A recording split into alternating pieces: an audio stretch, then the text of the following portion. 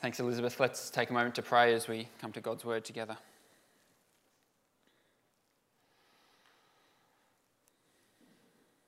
Lord our God, give us grace to hear and receive your word. Help us to bring forth the fruit of your Spirit through your Son, Jesus Christ. Amen. I remember 2 decades ago, one September morning, waking up and walking out into the kitchen at home, and my dad said to me, 2 planes have just flown into buildings in the US. Do you know what my first thought was? Oh well, probably happens every day in the US, doesn't it? I'm hungry, where's the Weet-Bix? I totally missed what a momentous event this was, how it would bring disruption and change and fear, not just in the US, but around the world. Sadly, that wasn't the only event that's brought fear and disruption to our world. Even here in Australia, the last 18 months have been full of fear and disruption. If you think back, if you can remember back to the end of 2019, the devastating bushfires up and down the east coast, they felt apocalyptic. And then, of course, a pandemic, unlike anything we've experienced in our lifetime. Routine daily life is no longer routine. Perhaps it's been replaced by a new routine. Lockdowns, restrictions on our freedom that we could scarcely have imagined a couple of years ago, and horrific images in our news, not even so much from developing countries as we might have seen in the past, but from Italy and New York, as well as India more recently. Death and suffering on a global scale. We're living through a scary time. The ABC recently published the results of their Australia Talk survey. They quizzed over 60,000 Australians on their views. I'm fascinated by some of the most common fears and concerns. Some won't surprise you. 68% of us are pessimistic about the future of our world. I'm not sure if that's because of COVID or climate change or concerns about our relationship with China or other factors, but the world feels unstable. We have personal fears too. 72% of respondents are worried that climate change will affect them. 62% of us are concerned about having enough money for retirement. And 27%, 1 in 4 people, are worried about losing their job in the next year. And of course, we have specific fears around COVID as well. Some of us are worried about contracting the virus for ourselves. Some of us are worried particularly for our loved ones. Some Australians hold fears about the safety of the vaccine. Some Australians hold fears about the vaccine hesitancy of others and the slow rollout of the vaccine. I'm making myself anxious just talking through these fears. Perhaps you too are feeling a little more uneasy. It's not surprising that we feel under siege at the moment and just exhausted from a year of and more of change and disruption and managing our fears. Perhaps those around us, the fears of those around us as well. We've heard the term unprecedented often enough for a lifetime. And yet, this time is not unprecedented when we take a broader view. This level of fear and anxiety is not unprecedented. Human societies have endured times like this before. And our prophet Isaiah speaks into a similar moment of international instability and social crisis as well. If you remember from our last couple of weeks, Isaiah is a prophet in the kingdom of Judah in the 700s BC. And the political background to these words is actually really helpful for understanding what's going on in this passage. So bear with me as we dive into the history for a moment or two, and I've got a couple of maps for us as well. Let's have the first one up. Thanks, Justin. You might remember how after the Exodus, God divides up the promised land between the 12 tribes of Jacob, the 12 tribes of Israel. And you can see the division there. But after the reigns of King David and King Solomon, there's conflict. They split into two kingdoms. The 10 tribes to the north, or let's just go back one, Justin, just for a sec. The 10 tribes to the north, so that's most of them there, retain the name Israel. Well, the tribes of Judah, that's the big green one at the bottom, and the tribe of Benjamin, which is the little yellow one just above the lake, just above next to Judah there. Benjamin and Judah unite in the south, and they tend to get called Judah, around the ancient capital of Jerusalem. So we'll go on to the next map. So this is a little bit later, more around Isaiah's time. You've got Judah is the southern red kingdom there. You've got just above Judah the large orange sprawling kingdom, that's Israel, that northern kingdom, the 10 tribes. And keep your eye on Aram, the green country a bit further north of Israel. Because in Isaiah's day, Israel, the orange, and Aram, the green, get together and form an alliance, and they decide to invade Judah. They're going to go to war against Judah. They march down to invade. Now remember that invasion is a brutal fate in the ancient world. It is not fun. Imagine you're living in a small farming village like most people in this time. And one day a foreign army marches through. They kill your young men, maybe more. They burn the town, they seize your food supplies, they trample your crops and your fertile land. There are no international conventions to stop war crimes or to limit civilian casualties. There are no aid organisations or treaties to look after displaced refugees. As one ancient Greek historian said, the strong do what they can, and the weak suffer what they must. You can imagine the lasting impact of trauma and oppression and poverty after an invasion. So with this threat looming over them, the people of Judah are frightened. They're scared. And they do what frightened and disempowered people in every generation do. What we often see happen. They look for control. We hear that they start to imagine conspiracies, according to verse 11. They speculate about the secret evil intent of the powerful. And they also look to mediums and spiritists to consult the dead for guidance in verse 19. They're going to occult and pagan practices to regain some sense of control about their future. We know of this happening earlier in Israel's history as well. King Saul, when he is particularly afraid and feels like God has turned his face away from him, Saul goes to consult a medium at Endor, we're told. You can read about that in 1 Samuel 28. So this wasn't that unusual in a sense. And before we write this off as an ignorant ancient superstition, we must remember that it's not actually simply an ancient phenomenon. I don't need to tell you how conspiracy theories have flourished in the last few years. And looking for guidance is universal in a sense. We too look for guidance in these times of uncertainty. Perhaps you turn to Dr. Norman Swan and the CoronaCast podcast as your guidance through these times. Perhaps you look to the popular opinions of friends on Facebook. Perhaps you listen to the advice of loved ones. In times of fear and uncertainty, we all look for guidance. So in that context, perhaps it's more understandable, less surprising than it might be, that For French young adults between 18 and 24,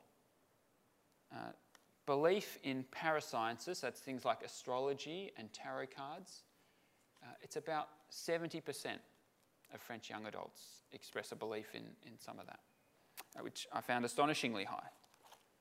Even here in Melbourne, I was chatting with a member from our church. That person's allowed me to share how they discovered that most of their team at work had either visited a medium in Daylesford or were planning to, about 80% of the team. Associate Professor Marguerite Johnson from the University of Newcastle says, one theory, she says, is that magic is the last recourse for the disempowered. When we're afraid and powerless and vulnerable, we reach for things that offer control, that offer guidance, including sometimes the occult. Fear can drive us to bad places.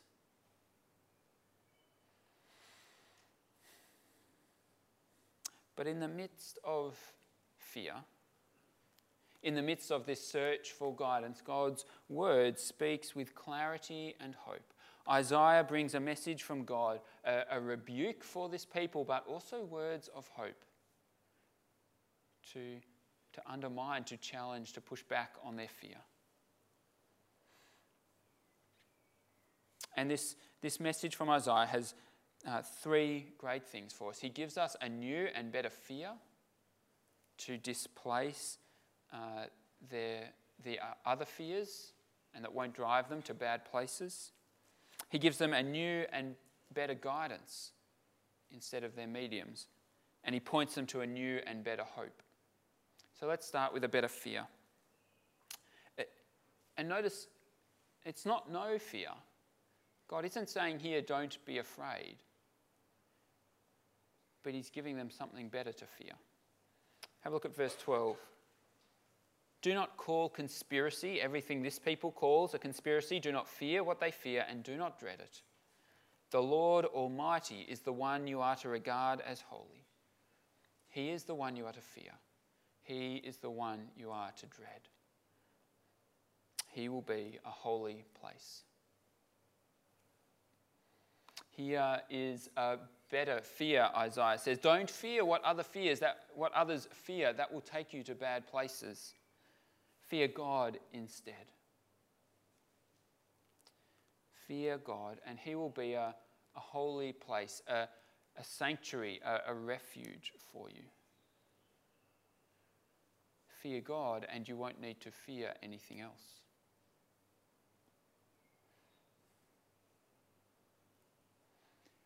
So friends, is it possible that our fears betray not so much a lack of faith, but a lack of fear of God? When I get anxious about changing restrictions and lockdowns, which I do, when I fear what will happen if our planet continues to warm or widespread conflict breaks out, I fear these things. When I fear them, is it possible that I've lost sight of God's majesty and power? He's become so familiar that I've lost sight of the Lord of Isaiah 6, whose train fills the temple, whose voice shakes the whole earth. He is the one I am to regard as holy. He is the one I'm to fear. What if instead of living in fear at every changing circumstance, instead of needing to jump at every little thing, I stand in awe of God?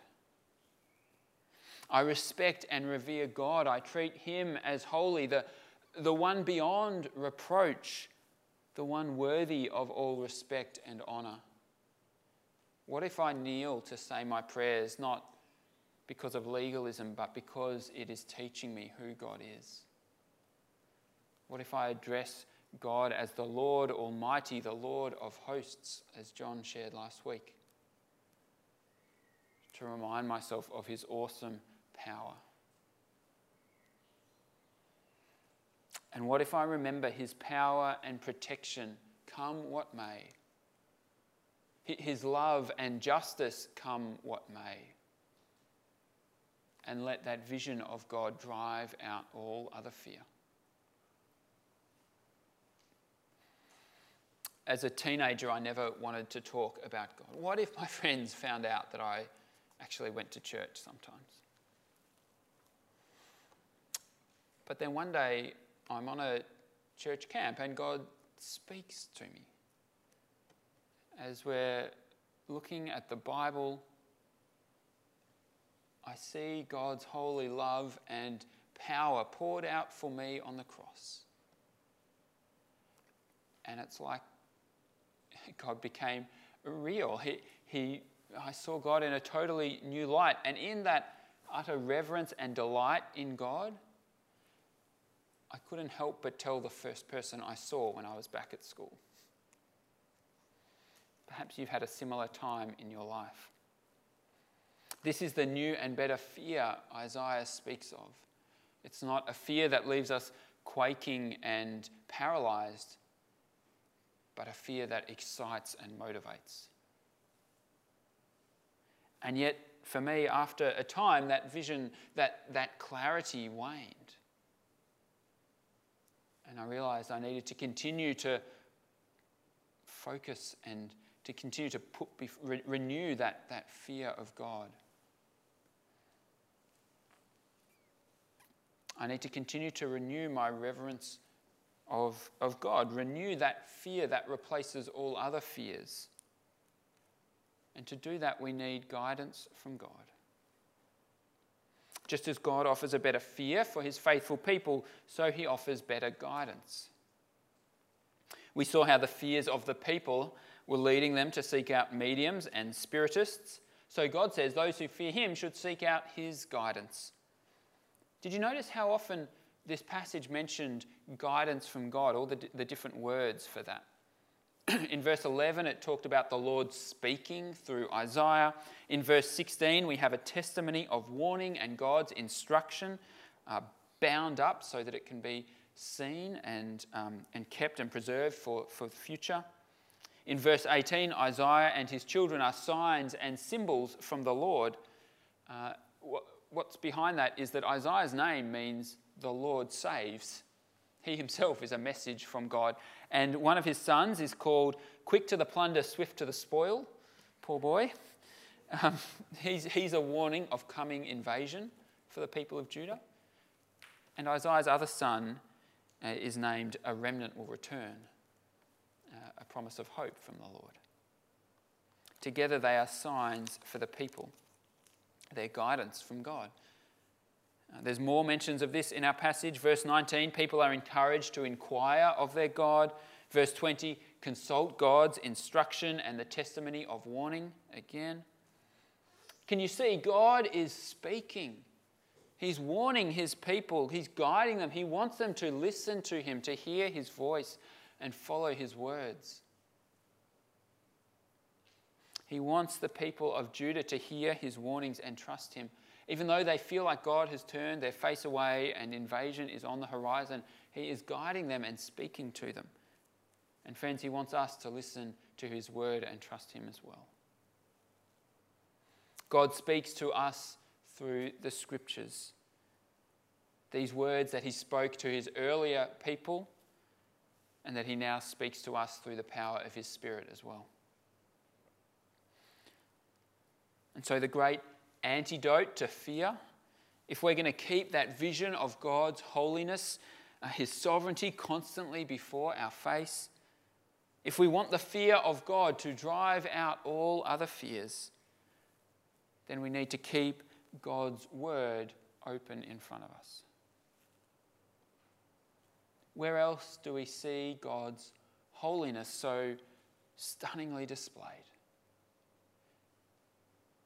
Where else do we see his beauty so clearly? Or his power so tenderly?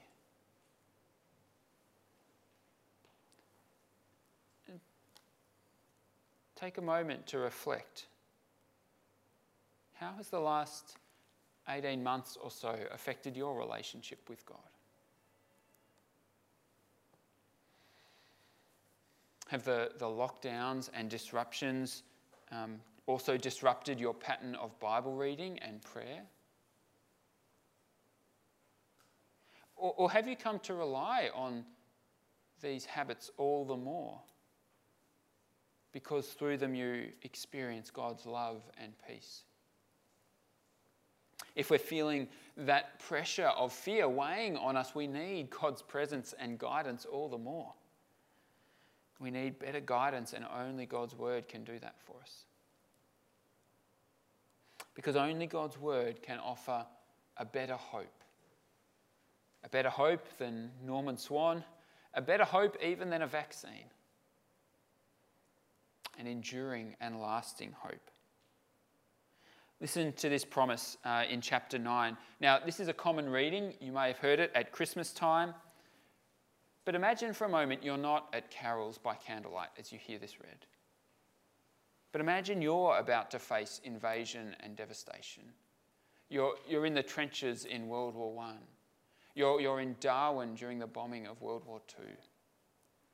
Imagine what these words would mean in that context. Let's look at chapter 9, verse 2. The people walking in darkness have seen a great light. On those living in the land of deep darkness, a light has dawned. You have enlarged the nation and increased their joy. They rejoice before you, as people rejoice at the harvest, as warriors rejoice when dividing the plunder. For as in the day of Midian's defeat, you have shattered the yoke that burdens them, the bar across their shoulders, the rod of their oppressor. Every warrior's boot used in battle and every garment rolled in blood will be destined for burning, will be fuel for the fire.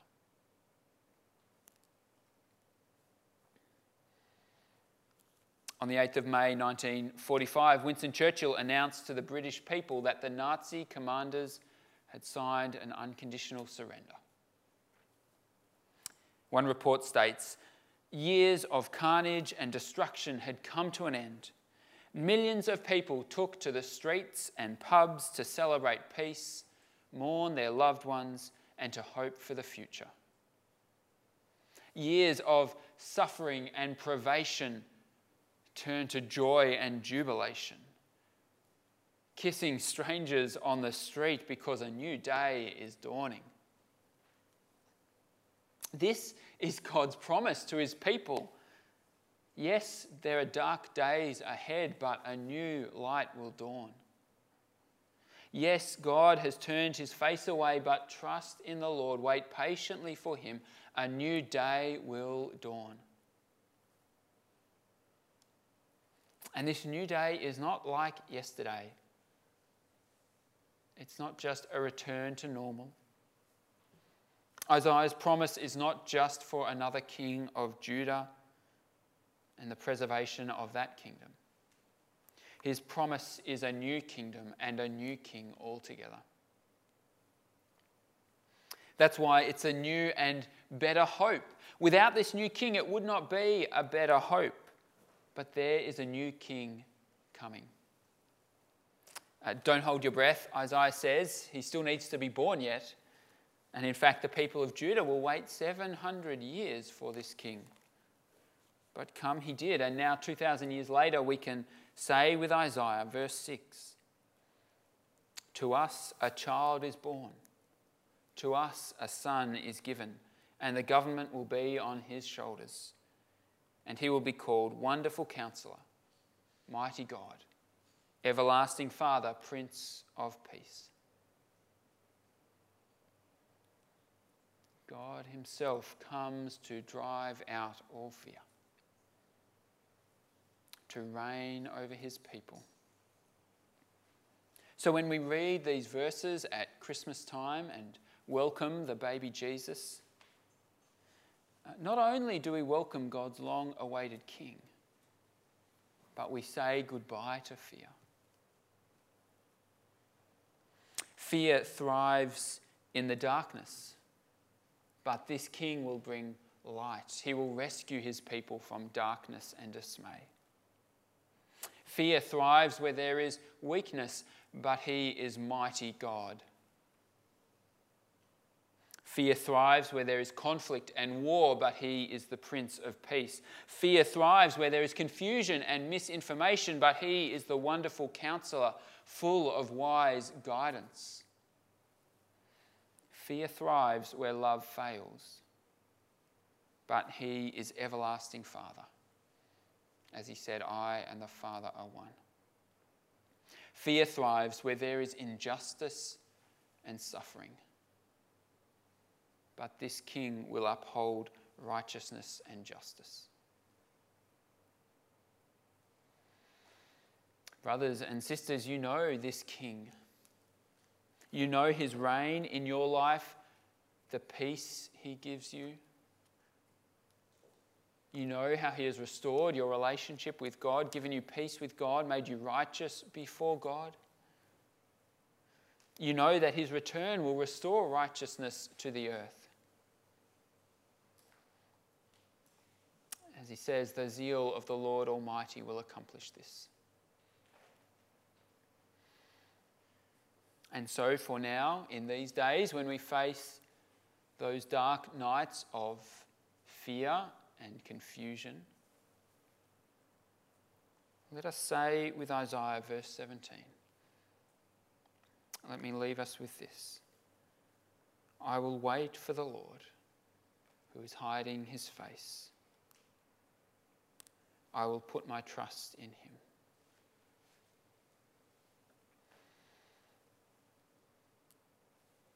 Let's pray.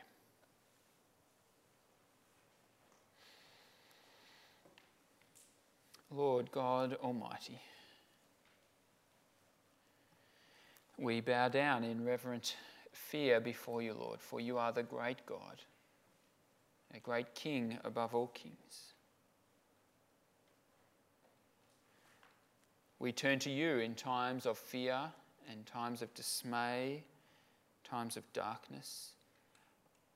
Oh Lord, for some of us who are there right now, we pray that you would give us such a vision of your awesome majesty that it would drive out all other fears. Lord, renew our fear of you. Help us to stand in awe before you.